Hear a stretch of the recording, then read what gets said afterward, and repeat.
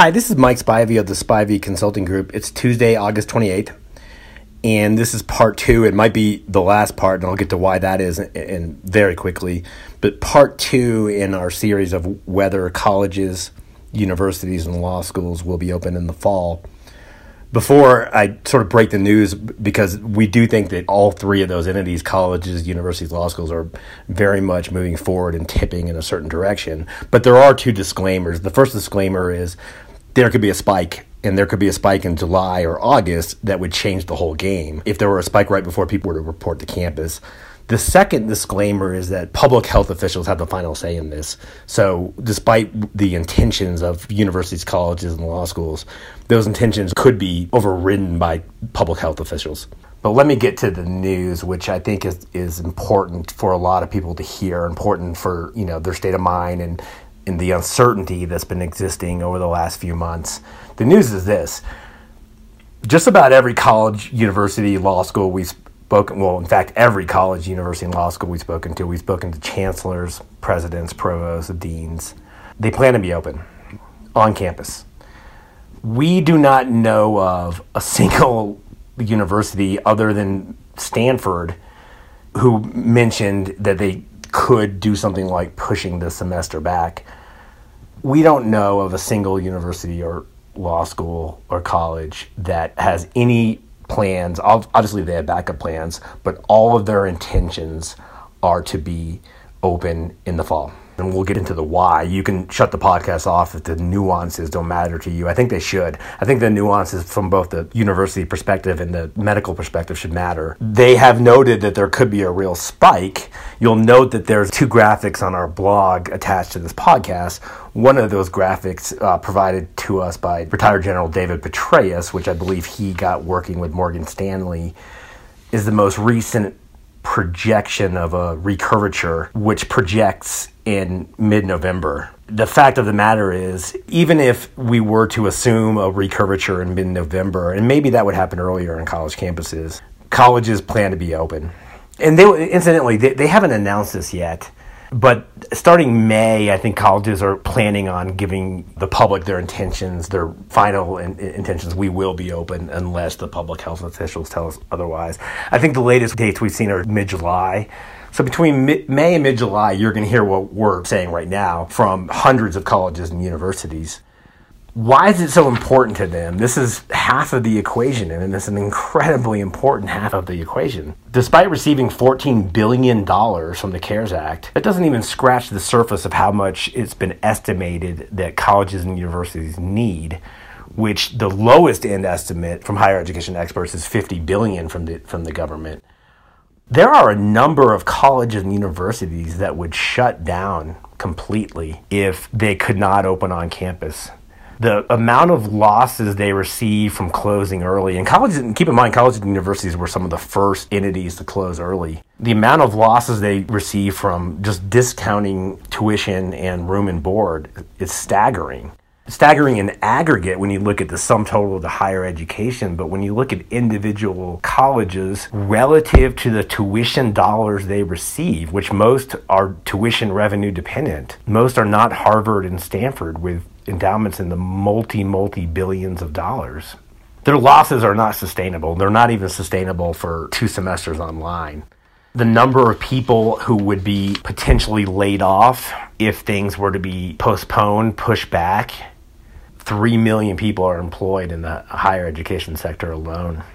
The higher education sector in 2017, 2018, the most recent data, I believe, put $60 billion of spending into the GDP. So not only are colleges and universities cognizant of how much they would struggle, but also how much they impact the national economy. I would be remiss if I also didn't note that in 2026, they have what is referred to as the demographic cliff approaching them. The demographic cliff is during the Great Recession. They didn't stop having babies, but the number was cut by a third. So starting 2026, a third of their enrollment, unless they creatively do things internationally, and that picture has changed dramatically. So the analogy I use is colleges and universities knew that they had Mike Tyson on their schedule to fight in the upcoming years. And they were just without any training, unbeknownst to them, put in the center of the ring with Muhammad Ali. They're fighting two financial battles at once. Not only that, but they are extremely aware of their mission, which is twofold: to educate and to disseminate knowledge, to instruct students, and to research. Both of which are much more efficacious when you do it in person versus online. Faculty want to be in classrooms. We've talked to a number of faculty members. Look, if they need to be instructed and given the resources to do this online, they will be, but faculty want to be on campus, independent of their age, independent of pre-existing conditions. They are used to instructing, and they think the most beneficial way, the most viable way to instruct, and they're right, the research backs this, is in person. So you have tremendous, and I mean staggering, financial pressures on the vast majority of colleges and universities and law schools, which are even more tuition dependent. And you have a model of education that is known and proven to be better in person than online. There's a almost commitment to the citizenship that colleges feel entrusted upon to, instruct, but also care for and we're about to get to this now, care for the well-being of students. So what is their plan? This is where things, to me, get interesting because it's not what the plan was previously. The plan for colleges would appear, and there are some outliers. I'll give you an outlier. There's a charming college in Kentucky, Center. It's a very small college, about 1,500 students, I believe. I'm just going to actually read because I don't understand it. My brain has been too focused on COVID and talking to molecular epidemiologists. But the center plan is, quote, "This unique approach divides the normal academic term of 13 weeks in 4 courses into 2 blocks of 2 courses, each 6 weeks plus 2 days long." I'll let you all, our audience of listeners, break that down. So colleges, universities, law schools, and we're going to get into all of them, have sort of different structural plans. They're not going to look the same. They're going to look different than they did a year ago. There are going to be all kinds of mitigation and social distancing policies in place. There will be classrooms with lots of empty chairs, and that's not only just by design, but enrollment to colleges and universities is going to be down almost guaranteed. You're going to have students taking gap years, students not going to colleges, students insisting on going to colleges that are online, all understandably so, incidentally. I understand that side of the equation, particularly, of course, anyone with a pre-existing condition. And I'm going to end this podcast having talked to someone who was in critical condition with COVID, who had a pre-existing condition of asthma. There's a litany of pre-existing conditions that could keep students taking a year off or seeking out online courses. There's also international students. It's unknown at this moment what's going to happen 3 months from now, but to date, it would be impossible to get to college if you moved heaven and earth and every mountain in between. But also by design, colleges and universities and law schools are going to have empty desks. There have been plans for dorms with 1 floor with students, 1 floor without. 1 room with a student, 1 room without. Dorms that used to have 2 students will now have 1 student. That will be very much a policy in place. So they're going to have social distancing plans. If you're a college student, a law school student, you're going to be given a set of policies. Not to gather more than 10, not to gather in public places more than 10 students. There is going to be testing on a daily basis, at least from some of the schools we've talked to. There's some upcoming in this podcast, less optimistic news, but the medical experts do believe that testing will be quick, inexpensive, and available by this coming August, September. There will be contact tracing for anyone who comes down with symptoms or test positive, and we're going to get into the medical side of that. And then there's going to be, of course, quarantining. Colleges are not going to send students scattering to the wind or home. That is not the plan. If there is, and they're incredibly likely, I hesitate to speak in absolutes, but incredibly likely there will be colleges, many, that have outbreaks. And the plan is to take those students quickly, put them in specific quarantine dorms, even hotel rooms, give them medical care, quarantined space, online access while they're in those rooms and help them get better. The idea is not to send them home. The idea is to keep anyone who comes down with a pathogen, with COVID-19, to keep them on a designated quarantine part on or near campus so that no one goes home and spreads the virus. So that's the college plan. What are they not considering? And I know, I respect deeply the numerous people we've talked to in academia, in higher ed. I'm going to end with a quote from my mentor, who I worked for at two universities. So I respect that they have medical teams at their disposal. But I still think there's a second part of this podcast that we need to do, which is the other side of the story, which is the medical experts we've talked to that have covered some things that at least colleges need to be and should be considering. For starters, when you talk about contact tracing, you're actually talking about two directions, not one. There's contact tracing and there's reverse contact tracing. So if I come down with COVID and I'm a college student, we don't only need to know who I've been in contact with, that's contact tracing, but also who did I get it from and who have they been in contact with? Here's the problem, and you've already figured this out. You can do it quickly in your head. It's 7 degrees of Kevin Bacon. If you're going forward and backwards on a college campus of who everyone's been in contact with, pretty soon you're looking at extraordinarily large numbers of people. There are 50,000 students alone in student housing in the Ohio State University system.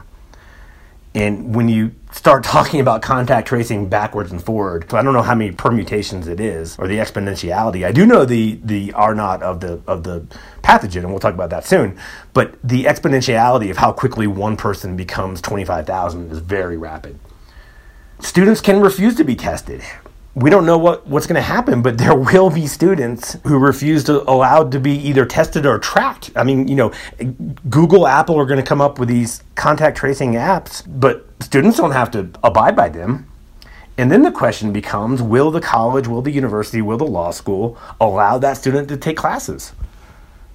I mean, these are problematic issues, because what happens? What do you do if a student says, no, I'm not going to be tested? You probably don't allow them to be in class, but then do you allow them to be in a dorm? Do you send them home? If they possibly, if you can't test them, you don't know if they have COVID-19. If a student has COVID-19, you can't force them into quarantine, to my knowledge. They have free will. Their parents can come and pick them up. So you can see a scenario where there's a cluster outbreak on a college, and a number of students go home. And that's the scenario we're particularly worried about, because when they go home, they're going home to their parents and grandparents, sisters and brothers and siblings who may have pre-existing conditions. And that's problematic.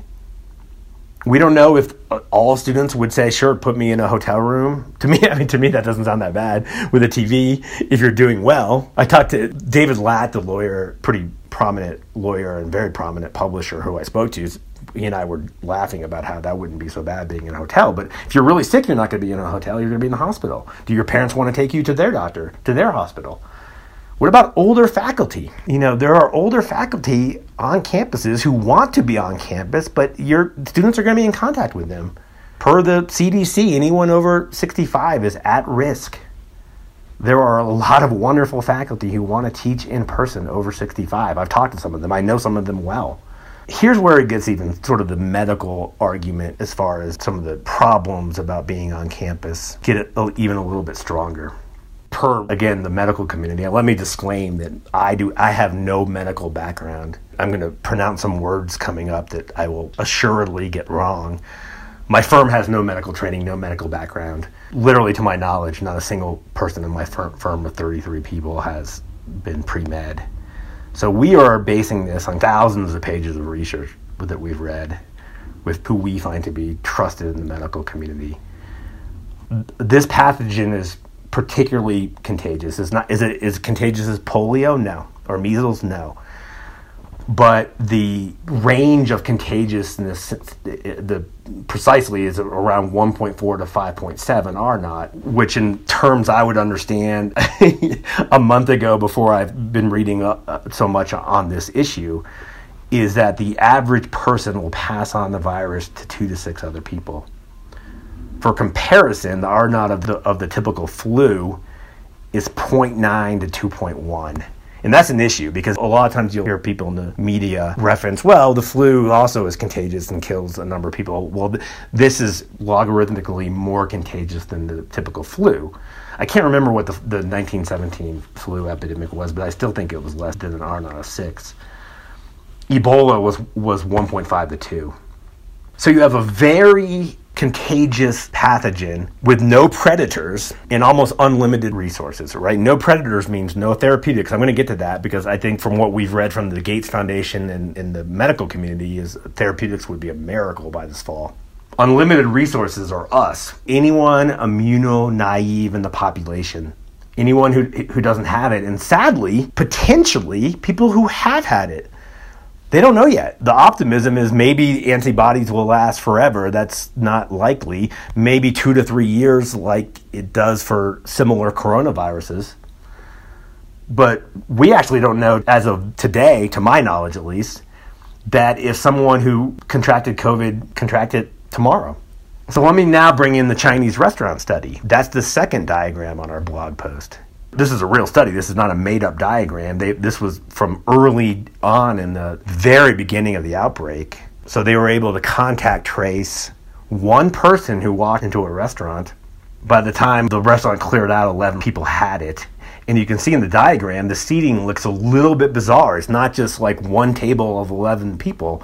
The reason why the seating looks a little bit bizarre is because the air conditioning ducts mattered. The ventilation mattered. What direction was being ventilated mattered. So we're not sure yet whether this is just a respiratory droplet pathogen or whether it's an aerosol transmitted pathogen. Let me get to the point, and I'm going to quote one doctor who I spoke to this morning. All dorms will become quarantine dorms. So I said the stronger point, that's what I mean by the stronger point. There's a scenario, we don't know, I certainly don't want to intimate or in any way say that we or any doctor knows that this is the case, but there's a scenario where you're looking at not just having quarantine dorms, but you're looking at having every single dorm on a particular college campus or multiple college campuses or mini college campuses where the infectiousness is just too much.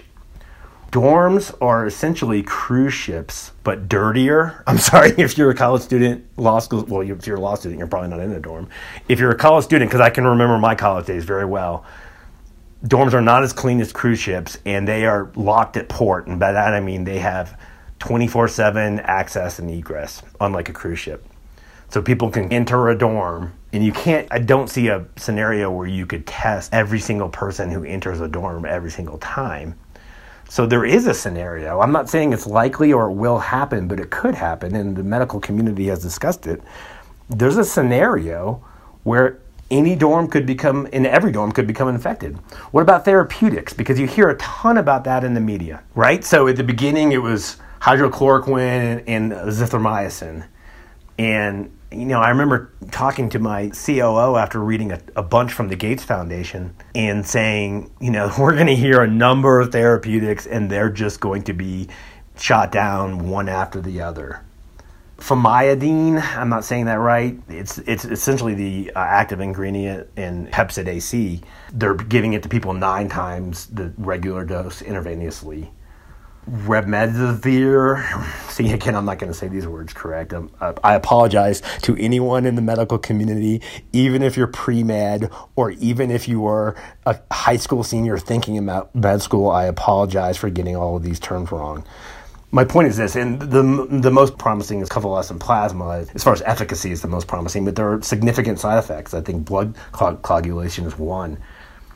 My point is, to quote Bill Gates, who amusingly we tried to get an interview with, and we posted this online. We received at 3:08 a.m. in the morning an email from the Gates Foundation that Bill Gates was too busy.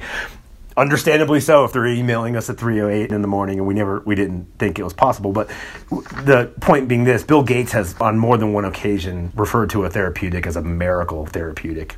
And that's our belief, too, is that based on the doctors we've talked to, it's not viable to expect a therapeutic by the fall. I could give hundreds of examples of why it is the Gates Foundation and many others in the medical community are not as optimistic about therapeutics as if you were to turn on the TV and see the latest in vogue drug or therapeutic mentioned.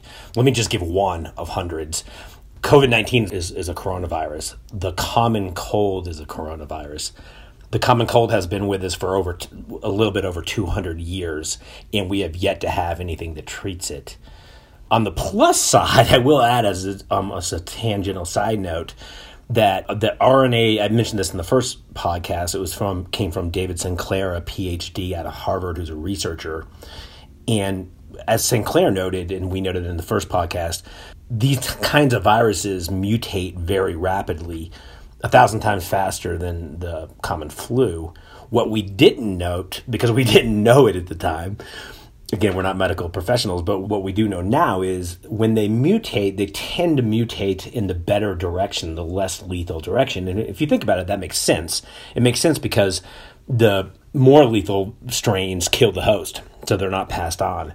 So there is good news that if this thing is mutating, and there's some evidence that it is, it's much more likely mutating in a weaker direction, which would be, again, great for colleges and universities, than it is in the wrong direction. So I've talked about colleges. They plan on being open, and there's good reason for that. And we've talked about the parade of maladies that could happen, but we don't know they're going to happen. And this podcast is going to end on a somewhat optimistic note. We don't know they're going to happen. These are just possibilities that colleges and universities should be considering, and they are. So what about law schools? I mean, it's a whole different entity because you don't have dorms.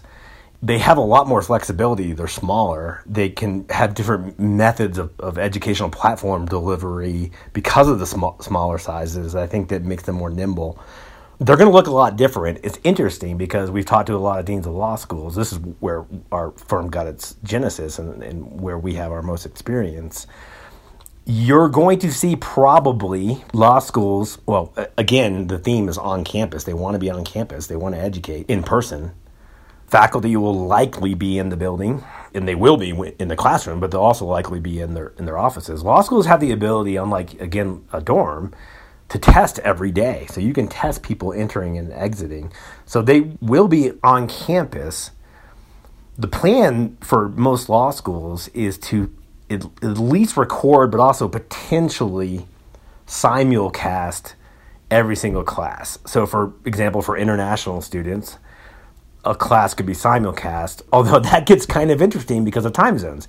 If you're 9 time zones away, should you be required to attend the class at 3 a.m. in the morning? I mean, I guess if you work at the Gates Foundation, the answer is yes, you're up at 3 a.m. So maybe they'll be recorded. There are some scenarios where maybe there'll be 1 L's on campus, but 2 L's and 3 L's will be online. That, again, that helps with the mitigation, the social distancing. There are scenarios potentially where students will have a lot more say in whether they can just choose to take classes online. But law schools, by and large, the ones we've talked to, which again are numerous, are going full throttle with planning to have at least an on-campus component, but with the backup for anyone who doesn't want to be there, anyone who can't be there for international reasons or certainly for pre-existing condition or symptomatic reasons, to be recorded classes, simulcasted classes online. Which brings up to the second point. What will be the grading like? This is on a lot of people's minds who we talk to on a daily basis. If you'll recall, or most people will know this in the law school arena, but almost every school that was on a curve went to a pass-fail grading because they were sent home early in the semester. Again, we don't think law schools are going to close, at least they don't plan to close, if there's an outbreak. There is now this quarantine plan in effect that law schools, just like colleges and universities, just like we discussed, are going to follow. So law students won't be sent scattering home, and unless there's a spike or unless public health officials close them down, we think they're going to be open. We're not quite as certain on the grading yet. We know that faculty want to be graded the same way that they were pre-COVID. So, for example, if you were on the Harvard, and this is a very outlier-ish grading system, grading model of dean, scholar, honors, pass, low pass, and fail, you'll go back to that model. If you were on a curve model, 3.1, 3.2, 2.9, whatever the curve was, you'll likely go back to that model. It's a little bit problematic, which is why we don't have a definitive answer for law students yet, because there are going to be a number of law students internationally, which make up a good portion of law schools. There's one law school with, I believe it's 43% of their students are international. There are a number of law schools in the, 15, 20% range of international students. We're just talking JD, not even LLM. LLM programs, you're looking at 100% international in some programs.